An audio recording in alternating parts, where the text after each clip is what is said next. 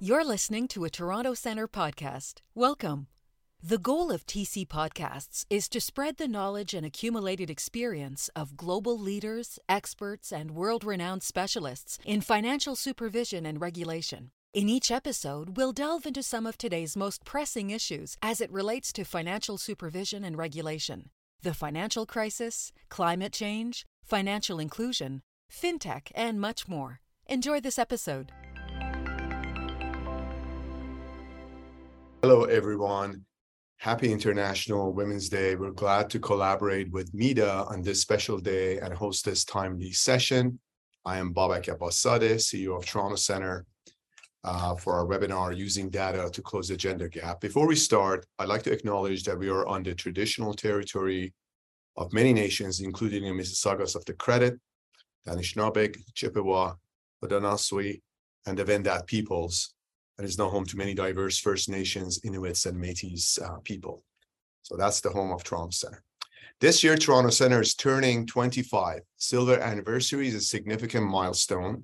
Since our establishment in 1998, we have trained more than 20,000 supervisors from 190 countries and territories on both financial stability and financial inclusion challenges that these officials face. We are committed to increasing the capacity of regulators and supervisors to build more stable and inclusive financial systems, which contribute to economic prosperity and underpin the UN Sustainable Development Goals. Our mission is generously supported by Global Affairs Canada, Swedish International Development Cooperation Agency, and the IMF. Women's ability to save, borrow, and control their money and to insure themselves and their assets reduces poverty and promotes better health and nutrition outcomes for their families and their countries. Through our various programs, we have known for some time that there is a persistent gap, gender gap, between men's and women's usage of financial services and risks faced by women and men in personal, family, business, and financial decisions, which are different for each. Our Gender-Aware Supervision Toolkit, which was generously supported by USAID, confirmed that there is also insufficient sex disaggregated data on which supervisors and financial services providers can evaluate and act. Prevailing research shows that using sex disaggregated data can make a difference by better understanding the needs of women and girls, promoting digital inclusion that extends financial services to poor and rural women, and enabling proportional, risk-based supervisory approaches to such requirements as KYC, Know Your Client. According to the IMF, risks to financial stability increase when access to credit is expanded without proper supervision. Unfortunately, countries with the biggest gaps in financial access inclusion also tend to have the lowest supervisory quality. So investing in high quality supervision can pay big dividends as financial inclusion expands. In this context, employing the toolkit is a key for authorities to begin integrating gender and technology into their supervision. Supervisors must strike a balance between mitigating risks to financial stability while promoting innovation and protecting consumers. Our training programs are designed to help supervisors address those challenges. And today we'll get the benefit of the panel's perspective on this and various other related issues. I would like to spend, you have seen their bios, but I'd just like to mention them. Petronella Dietmar is a program leader for Toronto Centre and the founder and managing director of Mustard Seed Advisory. Veronica Herrera is a CEO of Microcredito. And a big welcome to you speakers and also to our moderator, Lindsay Wallace, Senior VP, Strategy and Impact at MEDA. And MEDA is a very good partner of Toronto Centre. You have received their bios, as I mentioned. And to save time, we won't be reading it. Thank you, and I really hope you enjoy this panel. Lindsay, I'll pass the mic to you. Thank you. Thank you so much, Babak, and thank you very much to you and the Toronto Centre team, and happy anniversary. As Babak mentioned, I'm Lindsay Wallace, Senior Vice President, Strategy and Impact at MEDA. And at MEDA, we're an organization that provides know-how and capital to agricultural businesses and financial services providers. And we're actually also celebrating an anniversary this year. It's our 70th anniversary. Gender equality is a big focus of our work, so I'm absolutely delighted to be moderating this panel on International Women's Day. As noted in the chat, just to say that there will be time for some question and answers at the end of the session. And so I encourage everybody, as ideas and thoughts come up, to please put your questions and answers in the box down at the bottom of your screen. And as well, the panel will be simultaneously translated into French and Spanish. And so to access the translations, please just click the button at the bottom of the screen that has an interpretation. And just before we move to the panel, a couple of points on International Women's Day and the theme of digital innovation and technology for gender equality. And Babak touched on a few of these, but we do know how important digital innovation has been for the financial inclusion sector.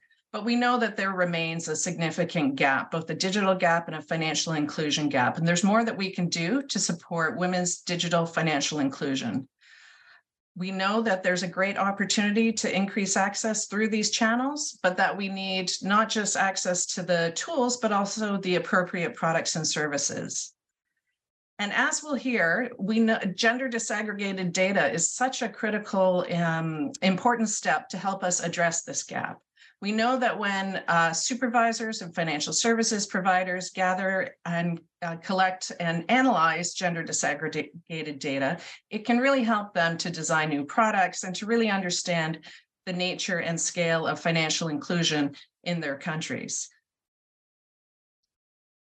We also know that when supervisors and regulators in particular collect gender disaggregated data, they can then work closely with their financial services providers in country to really help understand what types of products and services are a particular need for women, and also really help to encourage the greater inclusion of women into the economy through financial inclusion. So some big challenges that we've laid out ahead. But one thing that we also know, and it's exciting to be here on International Women's Day, is that when women are at the helm, when women leaders are given the opportunity to take charge, they're also much more likely to reflect and address some of the challenges facing women entrepreneurs and financial services providers that focus on women. And I'm thrilled to have two fantastic female entrepreneurs here today. As mentioned, we're delighted to be joined by Veronica Herrera, the CEO of Mi Credito, an important MFI in Nicaragua and Central America, and as well Petronella Ditima, a program leader at Toronto Centre, but also an entrepreneur leading a very well-known advisory service in the financial inclusion space, and importantly, the author of the toolkit on sex disaggregated data that the Toronto Centre put out recently. So without further ado, I'm going to ask the panel to reflect on some of these issues. And as mentioned, please, as ideas come up, put some of your thoughts into the Q&A box. So first, I'm going to turn to Veronica. Veronica, as a leader of a financial services provider, what was your motivation and journey in addressing the financial needs of women in your company? And what are the implications for you, your management team, and your frontline staff? And feel free to tell us a little bit about Mi Credito and some of the work that you've done. And of course, Mi Credito has been a longstanding partner of MEDA, so we're delighted to have you here today. Okay, thank you, Listen. Thank you for the Toronto Centre for this invitation and this special day. Well, I'm going to talk a little bit about Nicaragua. We have 45% of the population is living the poverty. Secondly, is the unemployment of women is 45% is higher compared with the men's. And a little bit about Mi Credito. At this point, we have we offer microfinance to make a financial inclusion for in general for rural area, with focus in microfinance. So we pretend, or we want to empower women through the financial inclusion. Talking about this, how is the challenge in Mi Crédito? What is the our reason or motivation why we decide to service women? There are two reasons. One reason is a personal. I was born in the west of the country in a very poor rural area. It's my personal passion to serve women and have better opportunity to them. And secondly, I know Mida years ago, and it's a very similar passion between Mida and Mi Crédito. So this is the motivation why we want to improve the capacity of the women. The second reason, as I mentioned, also in Nicaragua, or in Central America in general, but especially in Nicaragua, the poverty is concentrated in the women.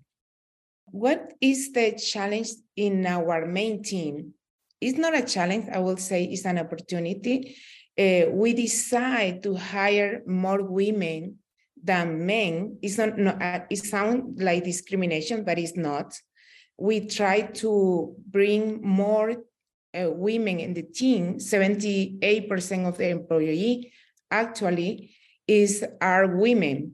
And the reason is because we understand the DNA of women is the main reason why we hire capacity, but also we prefer women. In the beginning, it was not easy, especially with the men, because the men prefer to improve, to protect, and their solidarity is currently that they are solidarity between them. So we say we retrain, we focus on the gender policies and those aspects to improve the capacity to service women.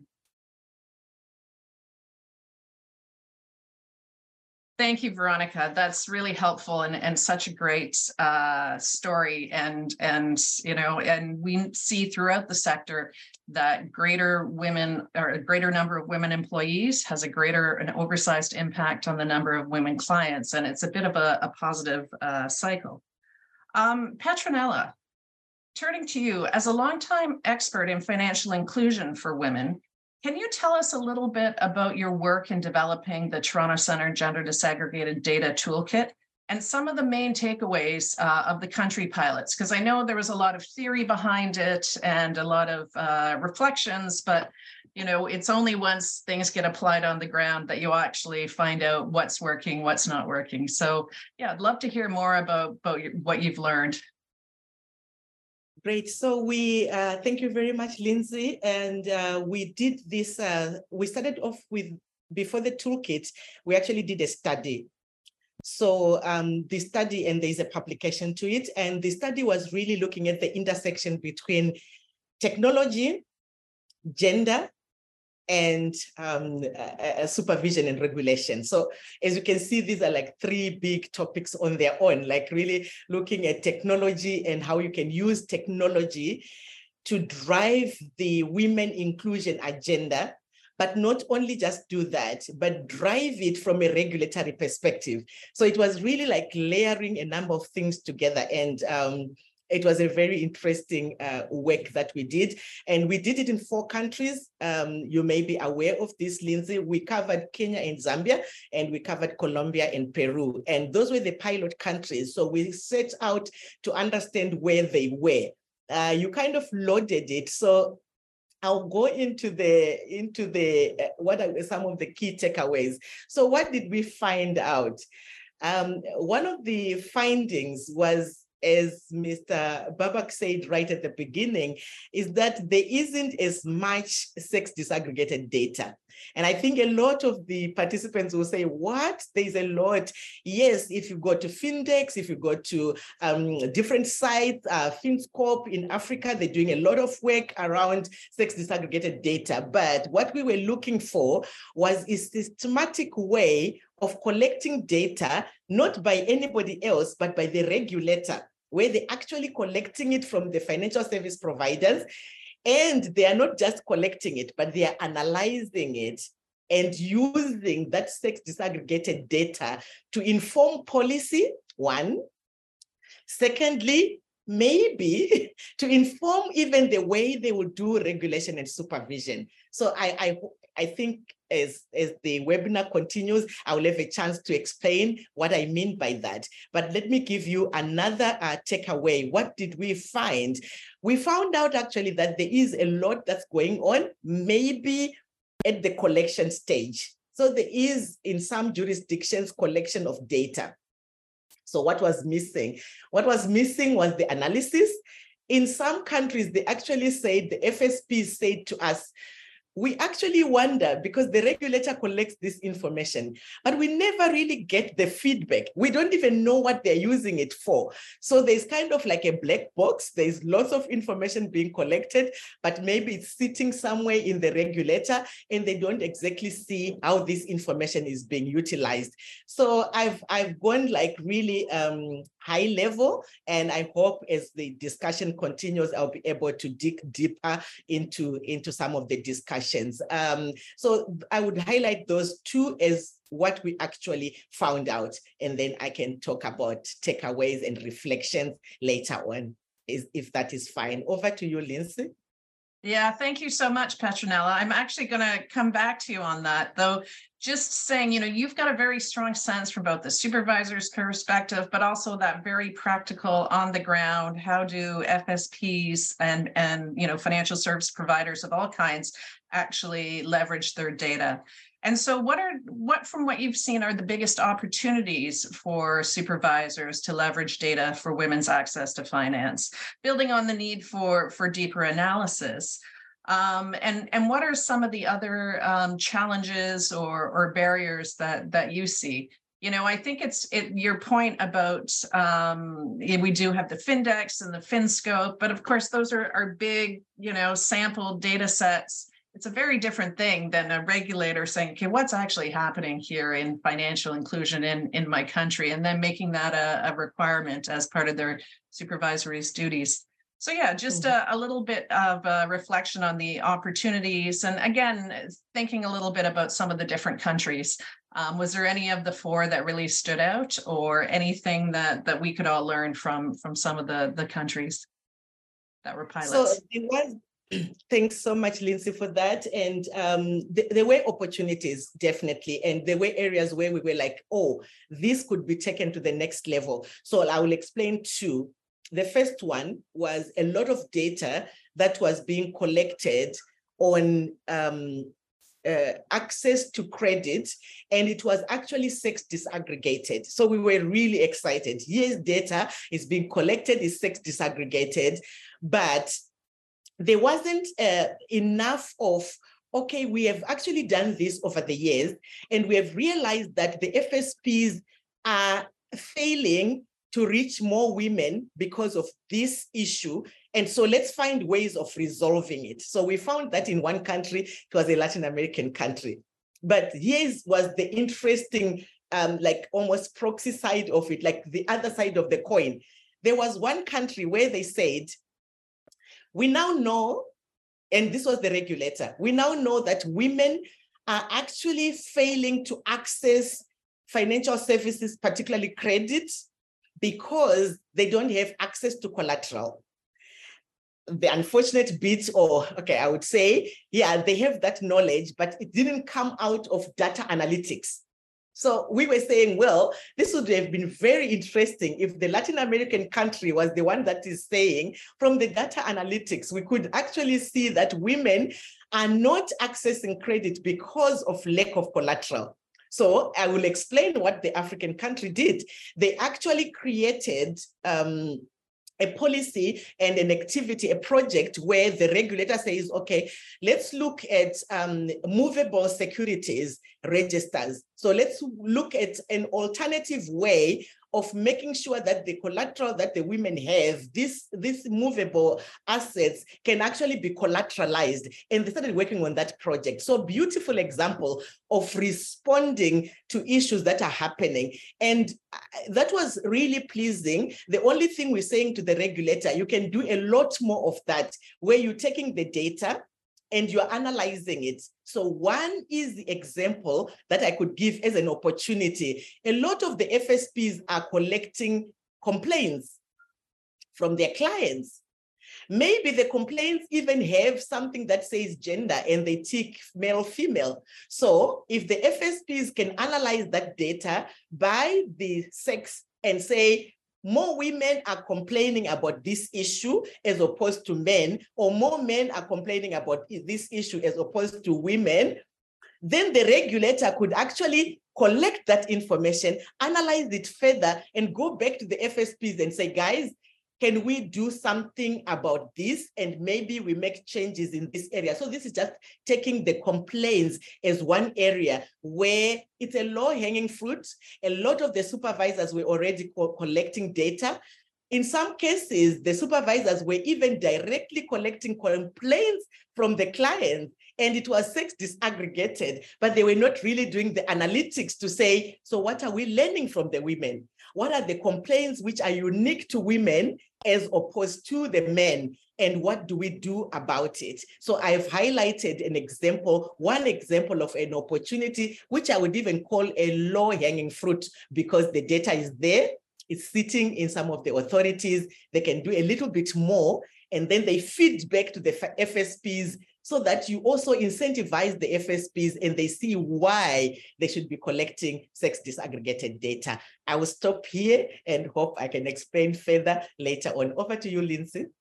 No, thank you so much, Petronella. That's really helpful. And like with many things, it just is a small tweak that could then, really help to build out the data availability and data set. Turning to you, Veronica, thinking about a kind of, again, very practical on the ground examples. Can you tell us a little bit about how data analysis has helped MeCredito better understand the needs of your women clients, and whether that's involved in more developing better products or other types of services? Any examples that you can provide would be helpful. Thank you, Lisa. Well, we have, before to go to the data analysis, I want to explain that most of the clients in our country apply through Facebook. But something that we saw is more men than women using Facebook. And also another thing that we saw, Instagram, that using for men more than women. But anyway, we try to educate. The reason are, one is low education. That is one reason why the people don't use the network, the social media. Secondly, is because the country have a very good level to cell phone and those things, but in the rural area is not a very good signal. In fact, recently I suffered for the internet. It was not good. Those reasons are the main reason why the women doesn't use. And the third reason is more women focus on the family, focus on their own business more than the social media, more than internet, more than Facebook. That's the reason. But we use the data to create product, of course. We normally build almost through the questionnaires or through the survey. We have a call center to make interview after we made the loans. So in that moment, we build the data, and also we follow the clients through the Facebook. One of the reasons when we decide to make any loan to the clients, we see the Facebook and we see their own information, their personal information, because it's important to know what is the preference of women, especially when we receive from Facebook this information. Something that we learn with this data is reduce the cost, because we don't spend a lot of time to see what is the necessity of the women. That one aspect. And the second aspect is short, is fast, is easy to see what the necessity of the women. One culture that we have here in Micredito is design the product from the point of view of the client, and the data give this information. That is our support. But after the data, we make a short interview. We have another way, more than data, to design our product. I want to share a little bit in 5 minutes, or no more 1 minute. We create a culture in Micredito to design product from the point of view of the client. How? We make an annual competition for all the employees, and they go through the data trying to create this product. What kind of product the client need? Because this competition, at the end, there are a judge, see the product, explore the product, and then we decide we choose 3 winners. And they are exciting, but most of the information comes from interview of the field, and secondly, for the data. Fantastic. I mean, that's so insightful in terms of, I wasn't aware of the shifts in the usage of social media in Nicaragua in particular. And I think, it's women do often have a lot of other things that they have on their plate. So I'm not surprised to hear that might be part of the reason why there's different usage. But nonetheless, it's fantastic that you're able to get that data, analyze it. And I love the idea of an annual competition, through your workforce. I think that's fantastic. And of course, keeping clients at the center is so critical. Just thinking a little bit about looking forward and some of the challenges and opportunities. I'm just turning back to you, Veronica. Just so much about microfinance is not, it's the product, it's the financial services provider and all the plumbing, which of course, the folks that work with the Toronto Center and others are interested in. But at the end of the day, I know importantly, we really want to understand and think about impact. And so maybe if you could speak a little bit about, what difference some of your strategies and approaches have made in the lives of your women customers. And, we've got a lot of people from the financial inclusion sector on the webinar today, just what recommendations do you have for others, to serve women customers in a better way? Yeah. Well, I think in microfinance, we have the best tool that we have is the loan, the micro small loan. Probably everybody know this. With a small loan, we change the life of the women. But it's for women, we have specific products. What kind of product? We have, for example, we call micro entrepreneur loan for women. That is women that they don't have employment, or they have one idea, but nobody want to make any loan to them. So we decide according with the necessity, what kind of loan normally women require. Water and sanitation is one. Improve their homes is second. Electricity or solar panel in the rural area is another one that we design according with the necessity of women. And education for their children. Those kind of 4 loans, normally most of the women request to the Micredito. And also another service that we offer for women, that is, everybody know that is a diaspora come through United States or Spain, living from the country. So they receive remittances because most of the people go out of the country are men. So women stay here, continue their life with their children, and they need receive remittances. That is another service. In the case of Costa Rica, that we have branches there, we use the technology called is a SimPay is the name, to transfer from one cell phone to another cell phone. That technology we are using in Costa Rica for remittances. So we create that kind of product to facilitate women. Why? Because most of the women are in their own business, but at the same time, they take care of their children.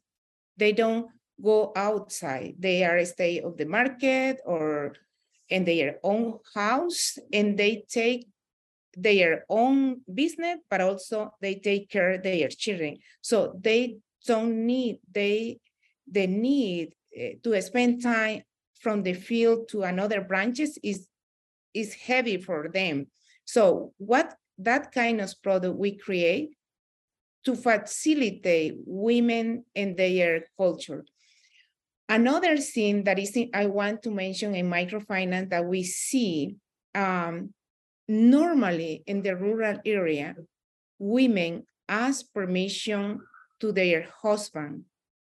And we say, why women may ask for permission to make loan or any service to the microfinance. So it's a culture problem that we have, and that is a consequence to take independent decision. If women make the loans and invest in their own business without permission of their husband, they can continue grow their business. But if the women reject their permission for their husband, I would say stop their growth. So we try to create technology to make any application to reduce this kind of culture problem that we have. Thank you so much, Veronica. Those are really helpful, important components. And, you know, it's certainly what we've heard, you know, in other countries as well, that often women are very much focused on the home, on you know, education for the children. I do think as well, certainly with the remittances, we know that that's one of the great opportunities for women. It just cutting down on the time, you know, assuming, and we haven't spoken about this, but that there is a good way to cash in and cash out with some of the transfers. But what a fantastic set of examples of women-focused products. And yeah, you know, on International Women's Day, I don't think, you know, Nicaragua is alone in some of the challenges related to women being able to fully own their own loans or have their own financial freedom, so to speak. Petronella, just turning back to you, given that, again, we've got a lot of people from the financial inclusion and regulatory and supervisory world here, you know, what advice would you give to financial regulators and supervisors to improve their data analytics and to harness the insights? You've given us a few examples previously, but if you could, you know, maybe wave a magic wand or provide some advice to everybody on the webinar, you know, given all the research that you've been doing in this space, what would that be? So the first one is really something that we then captured in the toolkit.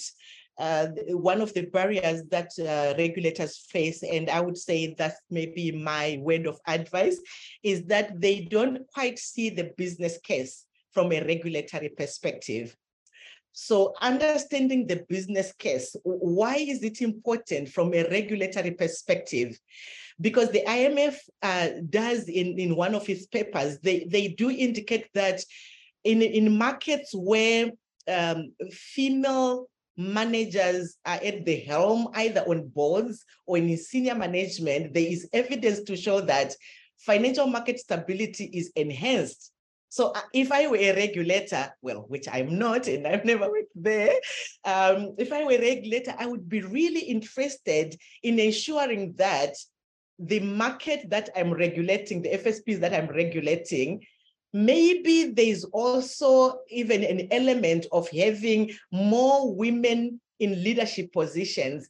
and see if that what we're seeing in other countries, and see if it plays out also in your own country. And because it has an impact on market stability, I would say that maybe that's something that's to be considered, and I would take it as something that can be a starting point. So start by actually looking at the business case and understanding it from the business case perspective.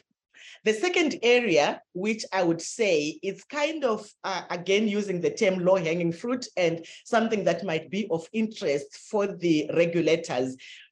We found out that some of the regulators, part of the challenge is just having the gender focus. Like maybe it's written on paper, but in reality, actually, they are not really paying a lot of attention. So I would challenge the regulators to walk the talk. So if you are interested in women inclusion, maybe even as a regulator, look at your own self and look at what you are doing for women inclusion, which includes the possibility that women are managers at the bank itself, at the regulator. So if you are a regulator for bankers, and you are Central Bank of Kenya, for example, how many women are in the leadership position of the bank itself, and what is the impact it's making? So we found examples, for example, like Zambia. They'd actually taken that as a serious issue. They'd put it in their strategy. They wanted to monitor how many women are in leadership positions at the bank, at the central bank itself. And in Colombia, they were also tracking how many of the women, both Zambia and Colombia, they were tracking how many females are in boards of financial institutions.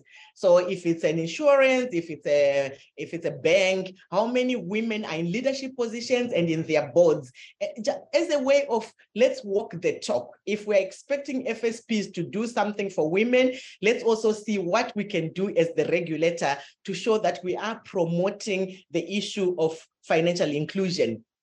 The third aspect, and that will be my last one, which we saw as a real challenge, is that regulators are trying to have a balance, and Babak referred to this in the opening remarks.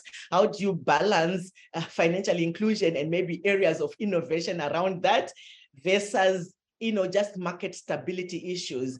So I think that's a tough balance to maintain. And I would go back to the issue of the business case. If the regulator can find how paying attention to SDD, sex disaggregated data, how does that help me to be able to keep this balance? It will actually be one of the steps towards maintaining the balance. If you can see how the collection, analysis, and use of SDD is helping you in market stability and is helping you in other regulatory issues. Maybe from a risk-based perspective, you're going to focus a lot more on institutions that don't have many women on their boards as your starting point for risk-based supervision. Maybe it's actually helping you in your supervisory work.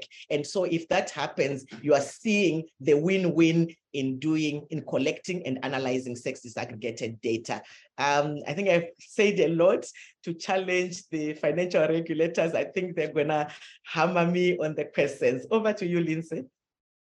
No, I don't think they will, because I think that you've made some excellent points. And, certainly looking at the toolkit and the reports associated with it, it does come out very strongly that it is also a risk mitigation factor. And I'm going to add to what you said and just say, I'd like to see a lot more female central bankers. We only have a handful. Obviously the US being a very important player. So delighted to see that, but they're few and far between. And so when we do have women at that leadership role, we do naturally see a greater focus on this. It's not something strange or, new, that it's just, I think women just tend to think about these things just because it's very, very much natural. And that's also building on what Veronica said in the financial services providers, when they have more women leaders or more women credit officers, they get more women's clients. So it is a very much a win-win and lots of positive feedback. So very excited to say we've got a number of questions in the Q&A, and I'm just going to start asking those out. And We'll take it from there, but also I encourage everyone that's listening, if you have any other questions or anything that's come up, please go ahead and put them in the Q&A box. So the first is from Jose. Can you comment on what countries are the benchmark for sex disaggregated data? My understanding is that only Chile has been collecting this sort of data for the past 12 years. So Petronella, I think I'm gonna pitch that one to you because you've been in the weeds of thinking this through from a global perspective.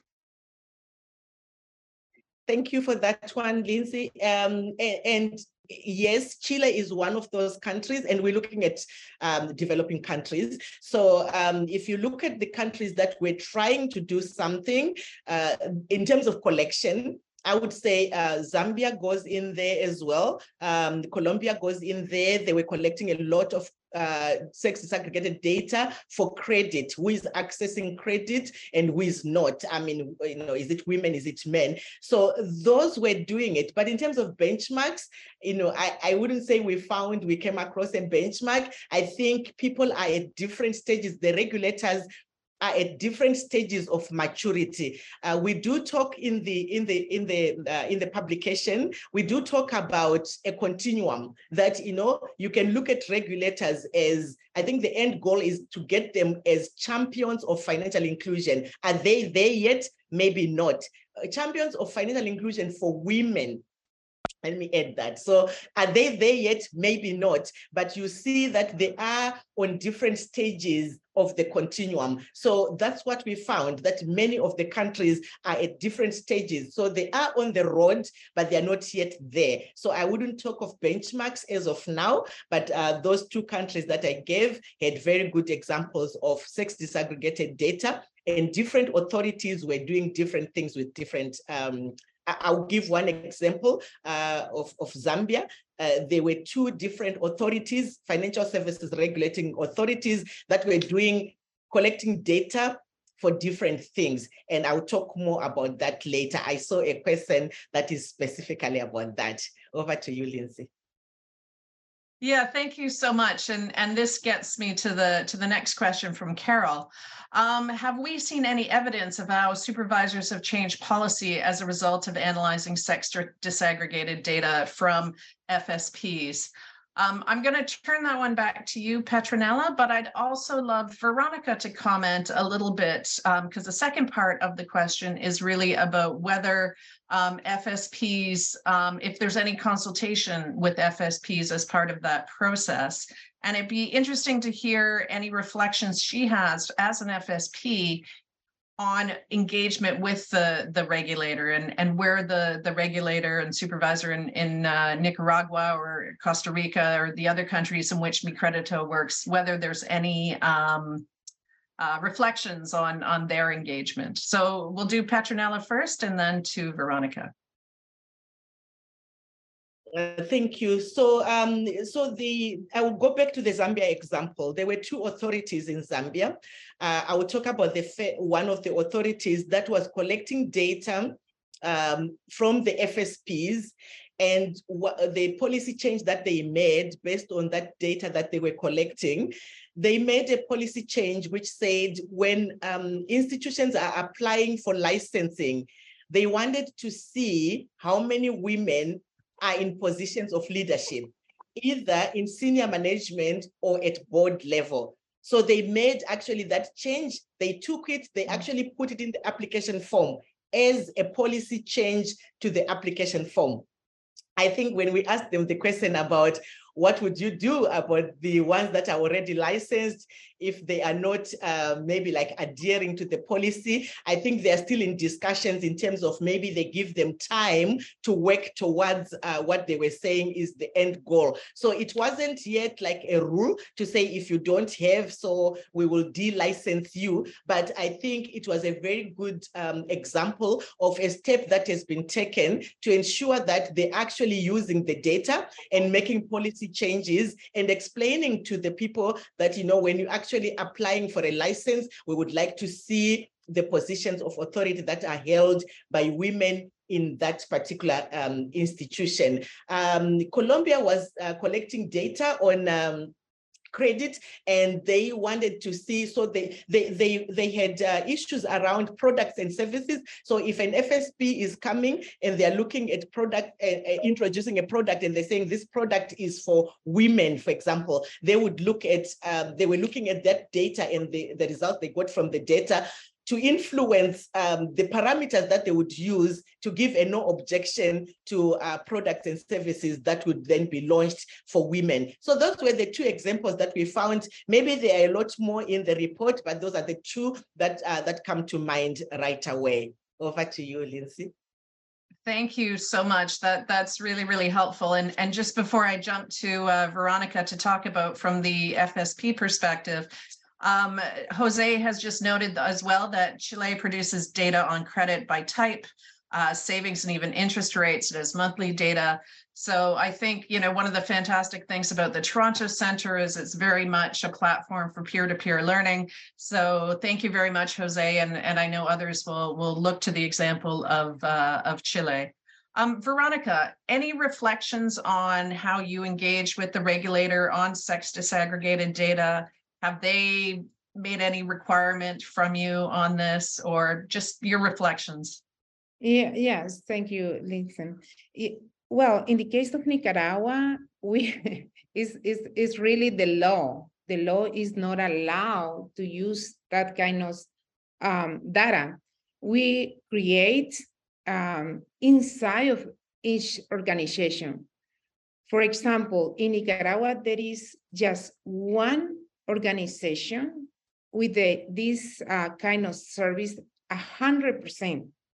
The rest is a mix between current service and the database service, because the law doesn't allow to take this as a product, to design as a product. So we design from the disaggregated database, but inside of our organization, then we have to complete the rest of the process because the law have this limitation. In the case of Costa Rica, it's a little bit different because Costa Rica is have more financial inclusion in general, have more open law, but it's still a small group in microfinance. And the banks, 100% of the bank are using it. But in microfinance for poor people, is a very limited group of the organization disaggregate, including Mi Crédito. It's in a piece of the group of the product that we have, we can use, but it's because the law doesn't allow it. Thank you. So I think each country is still, as Petronella said, on their journey, and hopefully we'll be able to, again, through sharing of experience and best practice, help to shift some of these challenges. While I have you here, Veronica, a couple questions came up about internet connectivity and some of the challenges of digital financial services.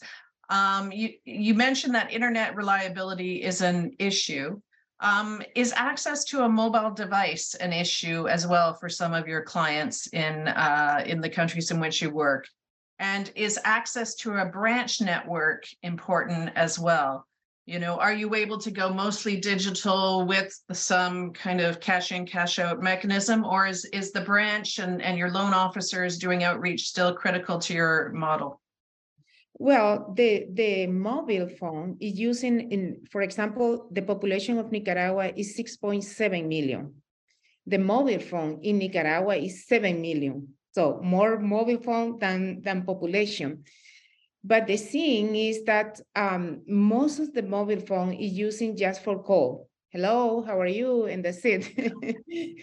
and there are few. The young people is using Instagram, Facebook, and those social media is using. But poor people, because the education, because they don't know very well this social media, they don't use that.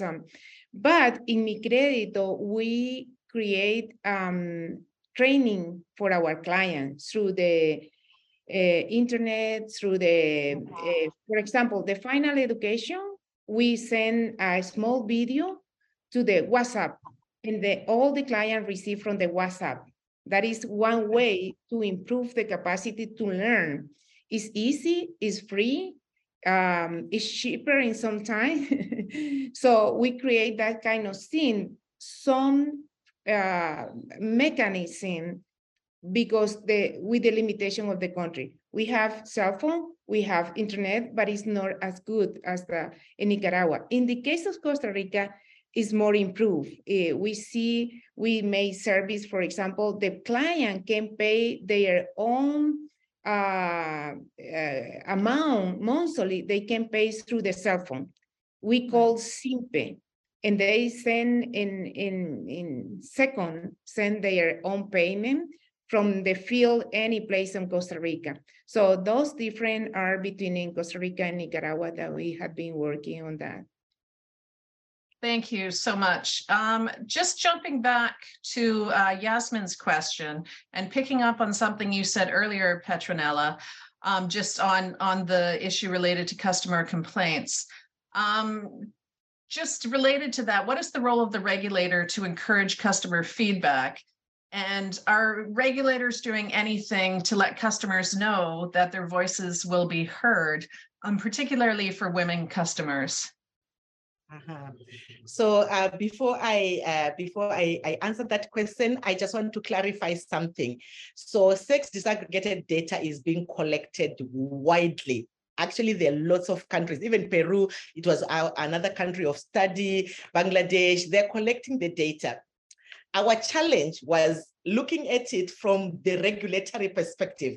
Are they collecting it just to push the financial inclusion agenda, or they're actually collecting it as part of their work to inform supervision, to inform regulations, and that connection? So that's why I said it was, so just to clarify, I wanted to just clarify that point, that a lot of the institutions were doing that. Now, back to your question, Lindsay, is the question about customer complaints. So we found that in some jurisdictions, the regulator plays a role in collecting complaints, and they actually make it public that the public can actually complain. They have lines available, toll-free lines, and this was something that was happening. They were actually collecting complaints from the customers. I'll give an example of what Rwanda was doing during COVID, and this was not a country of study. I'm just giving an example from my own experience. And what they did was they put champions into the villages, and these champions were actually talking about, like young people who are working as champions, and they're talking about financial literacy. And as part of that, they were also including, well, if you have gone to a financial service provider and you are not happy, please hear the numbers to complain. They would give the information as to how do you even get in touch with the supervisor. In another example, I can't remember whether it was Zambia, they were on TV publicizing. Some were taking even advantage of the Global Money Week to publicize. I know, for example, in Zimbabwe, they use the Global Money Week to publicize how you can complain. So 2 areas of deficit. One is not necessarily does the media encourage women to complain. So I'll give an example of a woman who is a rural woman, who is illiterate.